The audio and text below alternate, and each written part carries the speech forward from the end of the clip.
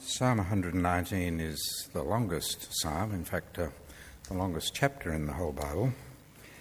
And these verses are well towards the end of the psalm, starting at verse 121. This is a fairly difficult passage to read because these are the words of a very godly man. And that makes it difficult for me to read. So here, as we read through, the words of this man of God. I have done what is just and right. Do not leave me to my oppressors. Guarantee your servant's well-being. Do not let the arrogant oppress me. My eyes grow weary, looking for your salvation and for your righteous promise. Deal with your servant based on your faithful love. Teach me your statutes. I am your servant. Give me understanding so that I may know your decrees. It is time for the Lord to act, for they have violated your instruction. Since I love your commands more than gold, even the purest gold, I follow carefully all your precepts and hate every false way. Your decrees are wonderful, therefore I obey them. The revelation of your words brings light and gives understanding to the inexperienced. I open my mouth and pant because I long for your commands. Turn to me and be gracious to me, as is your practice towards those who love your name. Make my steps steady through your promise. Don't let any sin dominate me. Redeem me from human oppression, and I will keep your precepts. Show favour to your servant and teach me your statutes. My eyes pour out streams of tears, because people do not follow your instruction. You are righteous, Lord, and your judgments are just. The decrees you issue are righteous and altogether trustworthy. My anger overwhelms me because my foes forget your words. Your word is completely pure, and your servant loves it. I'm insignificant and despised, but I do not forget your precepts.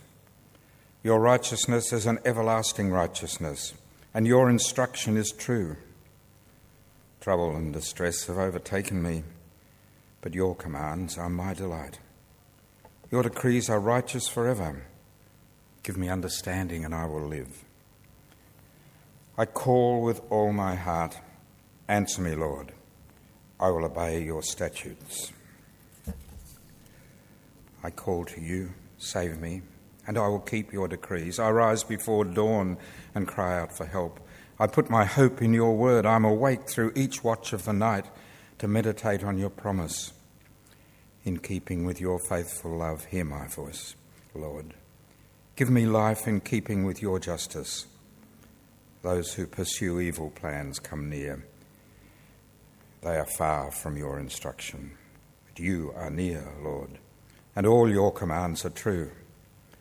Long ago I learned from your decrees that you have established them forever. Turning now to the New Testament, to Paul's first letter to Timothy.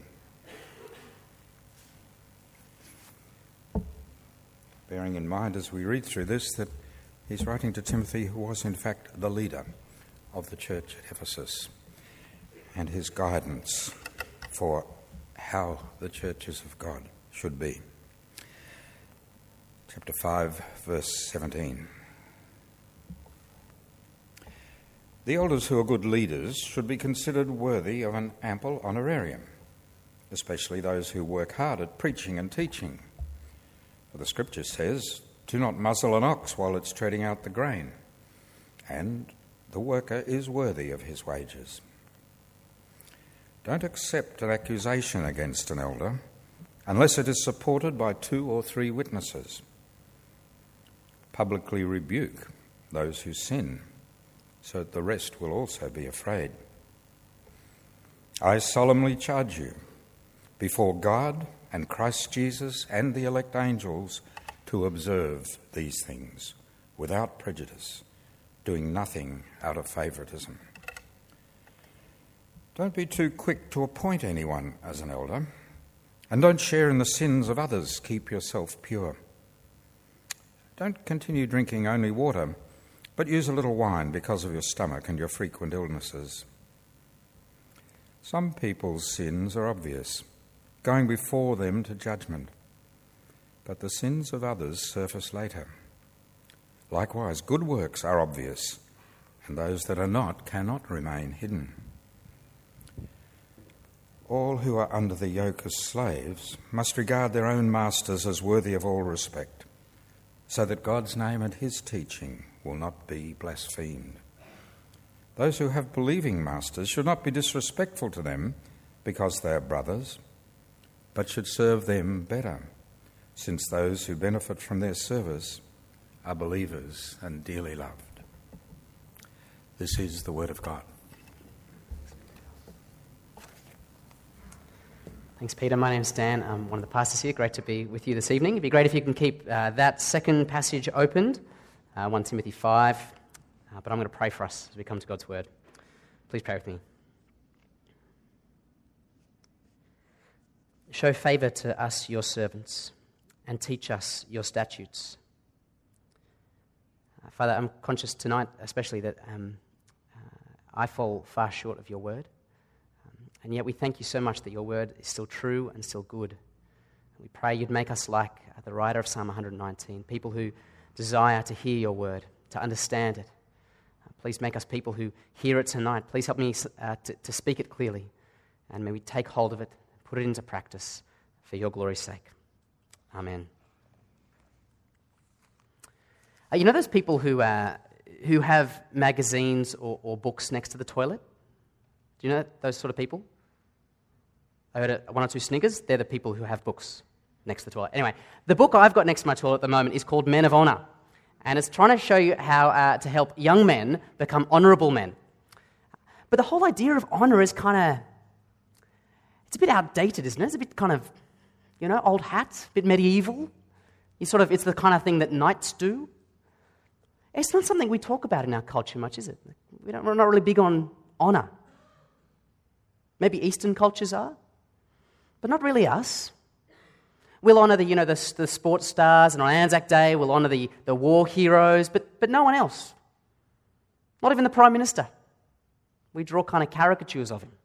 It's not honour. And yet tonight the Holy Scriptures call us to this uncommon task. Honour. Look with me at chapter 5, verse 17. He says, the elders who are good leaders should be considered worthy of an ample honorarium. And you follow the little footnote to the bottom, and it tells you that literally this is double honour. Our church leaders are worthy of double honour, worthy of honour. And then chapter 6, verse 1, all who are under the yoke as slaves must regard their own masters to be worthy of all respect. Respect's a great translation there, but literally it's the same word. It's calling us to honour our slave masters, or in our context, perhaps better to say, our bosses. And there's loads of really practical commands in here about how we ought to do those two things. And we could just leap in right now and just kind of get really practical and look at all these commands and nail them and think, how are we going to do this? And we will get there. But I just want to take a step back for a second and say, how do all these commands fit in? Like, why are we meant to keep them? Why should we do these things? So we're going to take a step back and go back to chapter 1 and try to put it all in context. And we'll see that these commands are part of God's plan for his church. And his plan is good and pleasing and attractive. That's our first point for this evening. So would you come back with me to chapter 1 of this letter? Chapter 1, verse 3.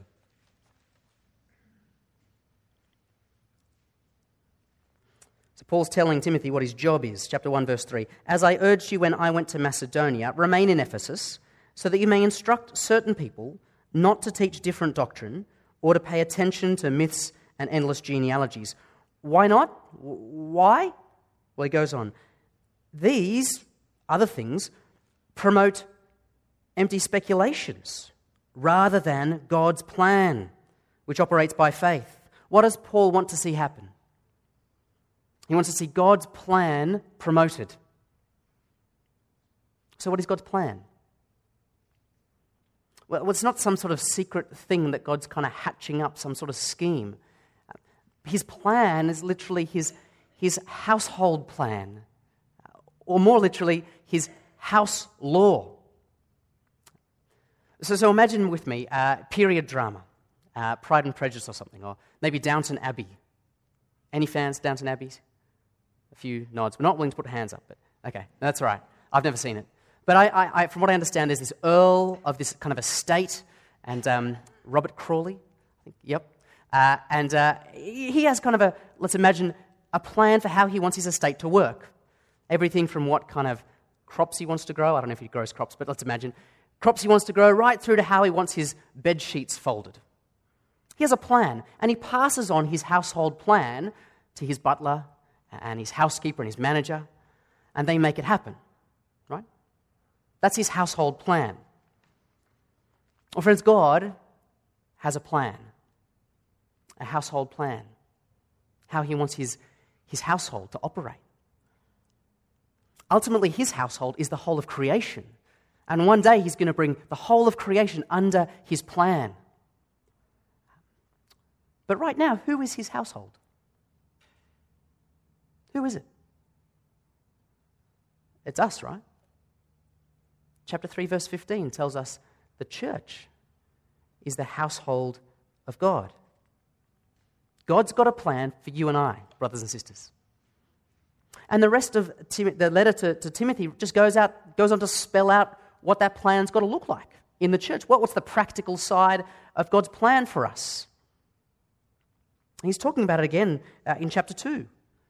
Look there with me, chapter 2, verse 1.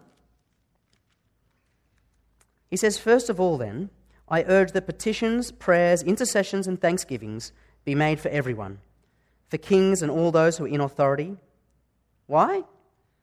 Well, so that we may lead a tranquil and quiet life in all godliness and dignity. That's what God's plan looks like when the church is living it out. It looks like this tranquil, peaceful, quiet, not boisterous life together in all godliness and dignity. And why does God want us to live that way? Again, let's read on a bit further. Because, verse 3, this is good. It's just plain old good.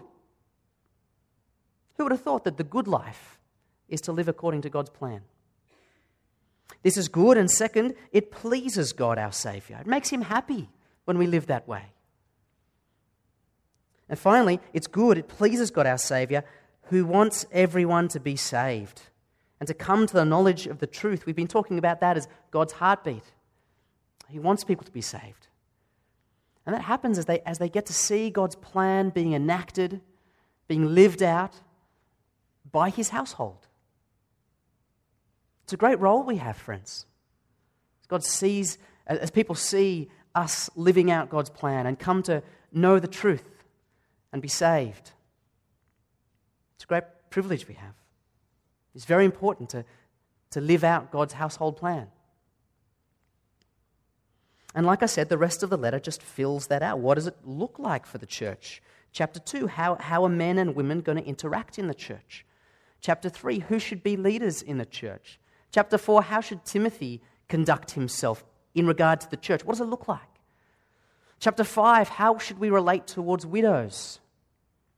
And then tonight, how should we relate towards leaders in the church and towards our bosses at work? So I just want to take a step back before we get all practical and say, well, why are we doing this? And the answer is, for our good.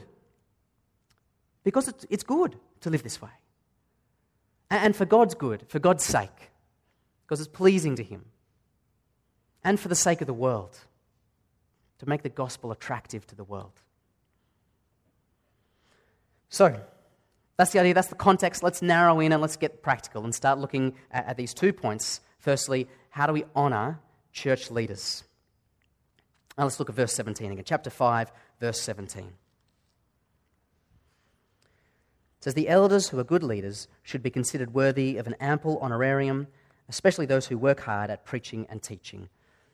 So we're talking about the senior office holders of the church here, the leaders, the ones who are kind of responsible for the health and direction of the church. And their special work, as you notice, is preaching and teaching. Now for us, that's kind of making the equivalent is most obviously the church staff team. But I think there's heaps of principles here that are true of all sorts of leaders, kids' church, Hive, whatever it might be. Paul tells us to honour our leaders in 4 different ways: ample remuneration, avoiding suspicion, decisive correction, and careful selection. So first, ample remuneration. Like it said there in verse 17 with this strange word honorarium, I had to look that up in the dictionary. Basically telling us to pay our ministers, right? And it's got to be ample. Not extravagant. We don't want them to be able to live extravagantly, but we don't want them to stress about money. And the reason Paul gives for why we should do this, verse 18, aren't especially flattering. I'm compared to an ox and a labourer. Verse 18, why should we pay our leaders? Well, for the scripture says, do not muzzle an ox while it's treading out the grain, and the worker is worthy of his wages. We're to pay them because it says it in scripture, and it just makes sense, right? When you got your ox, and he's walking around in circles, threshing your grain with his hooves, don't muzzle him. Let him eat some of the grain. He's working hard for you. You don't want him to keel over. And when your labourer has been working all day for you, he's worthy of his wages. So when your leaders have been working hard, that's the word, that they've been labouring at the word, preaching, teaching, leading groups, whatever it might be, don't muzzle them. Honour them. Give them the pay that they deserve, ample honorarium, as it says. So, brothers and sisters, if you benefit from the ministry of Church by the Bridge here, are you honouring your leaders financially? Or are you muzzling them? Here's why it's important. If our leaders can't spend their time on preaching and teaching in the Word, it's not good for us together as a church. It doesn't help us together to live out God's plan, a good, pleasing, and attractive plan. That's why. So, are you honouring your leaders financially? I find that a bit awkward to ask because I get some of the money you give. But it's God's word, and what makes it a little bit less awkward is that we're reasonable at it. But I want to move on to the second way that we honour our leaders, and that is by avoiding suspicion. Read with me verse 19. It says, don't accept an accusation against an elder unless it's supported by 2 or 3 witnesses. Now, I think, obviously, there's some certain individual accusations we want to take pretty seriously. But what Paul's getting at is, we don't want to be a church that's torn apart by rumours and factions with accusations kind of flying around the place. That's not what we want to be. And we could be, because you all know, leaders attract accusations, right? In all walks of life. Take one look at the newspaper, you'll see that. But it's not to happen in God's church. That's not the plan. It's not attractive to the world when we're ununited and not in harmony with one another. Some of you will know actually that this has happened in our church in the last couple of years. A single accusation, people heard that and entertained the idea, gossip, and then mistrust, factions, broken relationships.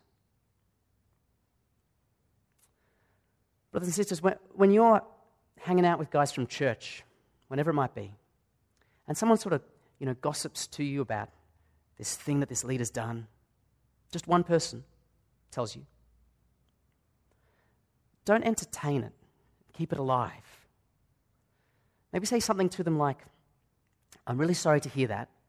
I think you should go and talk to that leader about that. And I'm happy to come with you and support you. But if we're going to be a church that really models God's plan to the world, well, we need to start by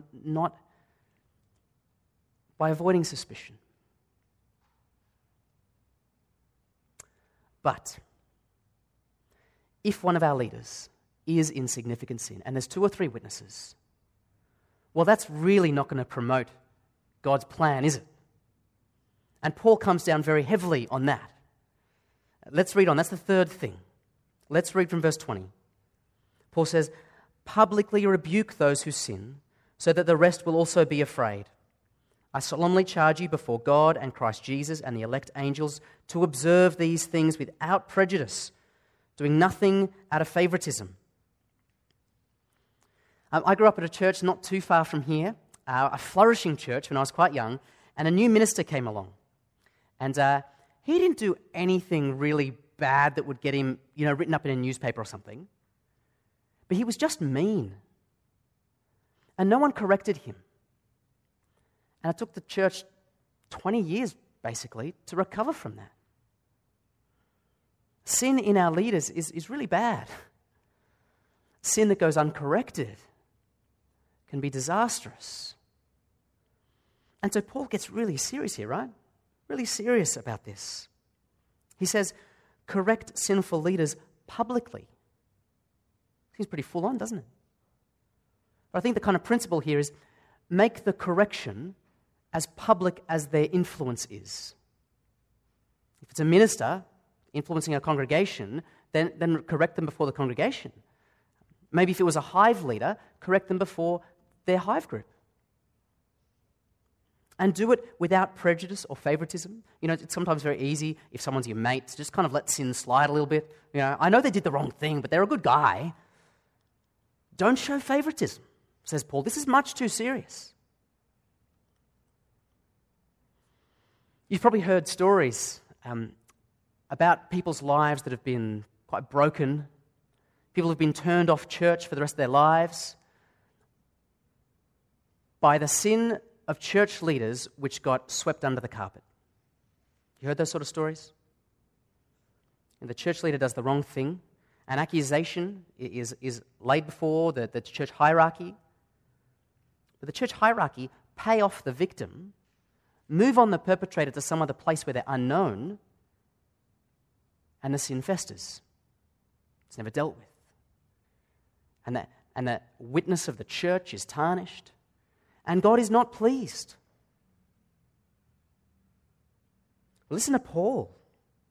He says, I solemnly charge you before God and Christ Jesus and the elect angels. You want 2 or 3 witnesses? How about those 3? To observe these things without prejudice, doing nothing out of favoritism. This is serious. We mustn't let sin in our leaders just slide. The witness of the church is at stake. The salvation of people out there in the world is at stake. It's so much more important than friendship. Not rebuking a leader because they're your mate.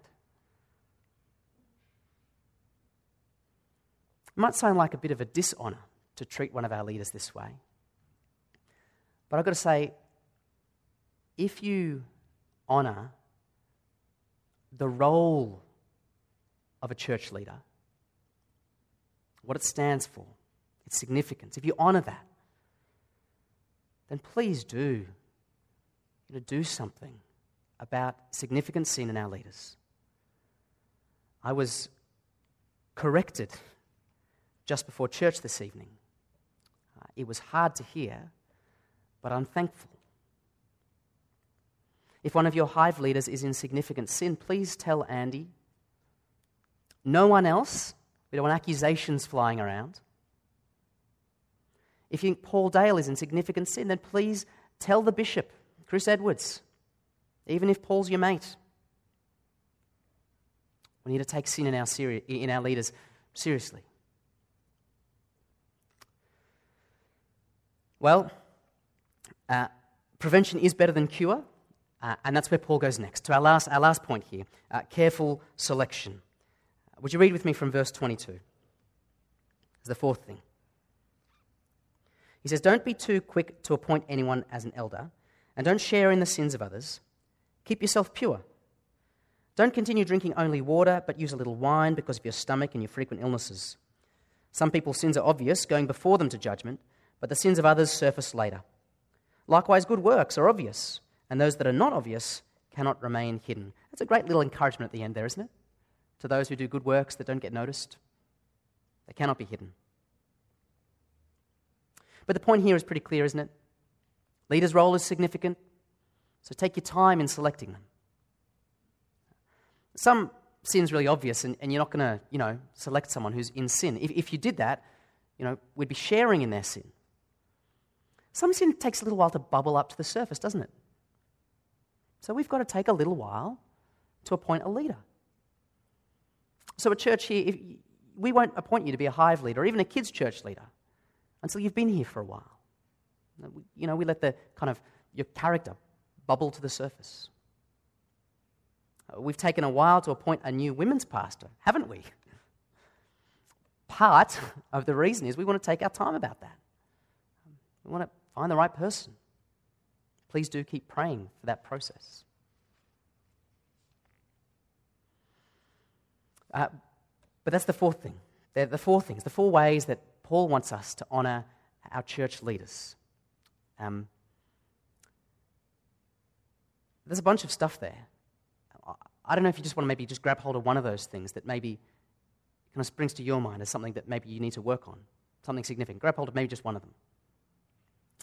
And that thing about the wine, I have no idea what it's doing there. I really, the logic, it just kind of, and it's back again. Anyway, that's verse 23. If you've got any ideas, tell me later. The next thing, moving on to the next thing, honouring masters. This is the second kind of authority relationship. It's a lot shorter. What Paul does here is he kind of takes this kind of well-ordered picture of the church and he moves it into your workplace, into your office. And he basically wants to say, honour your boss. Let's read those two verses from chapter 6, verse 1. All who are under the yoke as slaves must regard their own masters to be worthy of all respect, so that God's name and his teaching will not be blasphemed. Those who have believing masters should not be disrespectful to them because they're brothers, but should serve them better, since those who benefit from their service are believers and dearly loved. None of us are slaves, even though we might feel like it. But I think we can make a pretty close approximation to the kind of employee-boss thing here.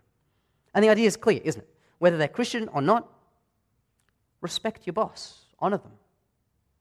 This makes the gospel and God look good. On the contrary, I heard a story during the week about this bunch of guys in the army who were converted to Christianity, and they were just kind of blown away by God. These guys from eternity past, he's chosen them and into eternity and heaven, and it's all so big and amazing. And shining your boots just doesn't really seem to measure up to all this amazing stuff. And so they kind of skipped shining their boots. How do you think their commanding officer kind of took that? How did it make the gospel look? It made it look like the gospel supported insubordination. That's what it made it look like. I hope you're not disobedient at work. I hope you're not lazy in the office. I hope you don't join in the kind of the back chat about your boss over drinks or over lunch. I hope you don't cut them down. Because once again, the honour of God is at stake, isn't it? He says, so that God's name and his teaching will not be blasphemed. Dishonouring your boss is not attractive to the world, to your colleagues. It's easy for them to do. They know all about it. It comes naturally. But imagine if all of us really honoured our bosses really well. Like if we were really loyal to them, supported them, actually wanted them to make progress themselves. If we never spoke badly about them. In fact, we corrected others when they spoke badly about them. What would that say about the gospel? Some of you might be sitting here thinking, oh, that's all right, I can probably do that. I've got a pretty reasonable boss. Others of you are probably thinking, wow, that's impossible. My boss is a jerk. Some of you probably get bullied by your bosses and you don't want to go to the office at all. How are you meant to respect them? Well, let me just say, you've got the opportunity to really stand out. Because when your boss is hard to respect, when you do it, it speaks volumes. But how do you do it? Well, I think it doesn't mean you've got to somehow convince yourself that your boss is brilliant. Oh my goodness, I never realized. They've got a flawless character. You don't have to you don't have to deceive yourself. The way to work at is to honor them as a human and to honor their position. A God-given role as our superior. Honor that. And then honor them in your actions. This is especially true if your boss is a Christian brother or sister. It seems like in Ephesus there was the slaves were kind of getting a bit overly familiar with their bosses, their Christian masters. Kind of, we're both Christians now, we're kind of on the same level. Maybe I'll put my feet up from time to time. I don't know. But Paul flips this kind of familiarity thing back on its head, doesn't he? Because your master is a fellow believer and dearly loved, don't disrespect them. Work harder. Serve them better. I don't know you guys all that well, but I imagine some of you work for Christian organizations, or perhaps a Christian boss. Christian organizations are sadly notorious for being unprofessional. I want to encourage you, if that's you, not to let an unprofessional culture become disrespect for your boss. Do your professional best for your brother or sister, your boss. Why? Why should we be working at all these things? Well, the same thing we've been saying all along, because this, honoring your boss, is good. It's pleasing to our God, and it's attractive to the world. They're the things. They're this kind of little segment of God's household plan for us, His people. How we ought to relate to church leaders and our bosses at work. And it's relatively straightforward, isn't it? It might be a bit tricky working it all out. It's relatively straightforward. But the question is, are we going to do it? Are we going to put this stuff into practice? And I want to just give you one more reason to put it into practice. I'm going to zoom out one more time and look at the context of what's going on here. You see, I've never seen Downton Abbey, and I don't know what kind of guy the Earl is. So when he gives his household plan down to his butler and his housekeeper, I don't know why they keep it. Maybe they're scared of losing their job. Maybe he's a great guy. I don't know. But I do know a bit about our master, the master of our household. Let's let Paul tell us a bit about this guy, about our God. Chapter 1, verse 17. After reflecting on God's outrageous mercy, he says this: "Now to the King eternal, immortal, invisible, the only God, be honor and glory forever and ever. Amen." Our God is worthy of all honor, brothers and sisters. Like we've just been singing, worthy of all praise. How great is our God? And so we honor our church leaders and our bosses because they're not the real bosses. Because we honor our God. And Paul, in case you think I'm just grabbing one little verse from the beginning, no, Paul actually ends his whole letter in the same way he begins it. So look with me at chapter 6, verse 15. Similar sort of language. Our God is the blessed and only sovereign, the King of kings and the Lord of lords. That's our God. The only one who has immortality, dwelling in unapproachable light. No one has seen or can see him. To him be honor and eternal might. Amen. Amen? Amen. This theme of us honoring our master, our household master, our God, this theme is the beginning and the end of this letter. It's the bookends. Everything else that comes in between, all the other stuff, only makes sense with those bookends. Do you honour this God? Do you want to honour him? Do you want to honour our master? Well, keep the master's household plan. That's what we're to do. That's how we do it. It'd be great for us as a church to be known as a church that honours our church leaders, both in payment and encouragement, but also in keeping them on the straight and narrow. It'd be great if we were a people known for respecting our bosses, each of us individually. It would be great if God was honoured through us as we did that. And if the world could watch on and see us living out his plan and come to know him, know the truth, and be saved, it would be good, pleasing to God. Well, in just a moment, we're going to actually respond by praying about these things. We're going to have a time of open prayer. Feel free to pray about anything you like, whatever's on your heart, but there'll be a few ideas from the sermon about what to pray for as well. Don't feel like you just have to stick to them, though. What I thought we'd do, though, is just take a moment quietly to consider maybe just one thing we need to work on from that. One way we need to honour our master a bit better in one of those ways. Might be at church, might be at work. Take some time to think over that and then commit yourself to it. Then I'll pray for us. Once I'm done, please lead us in prayer.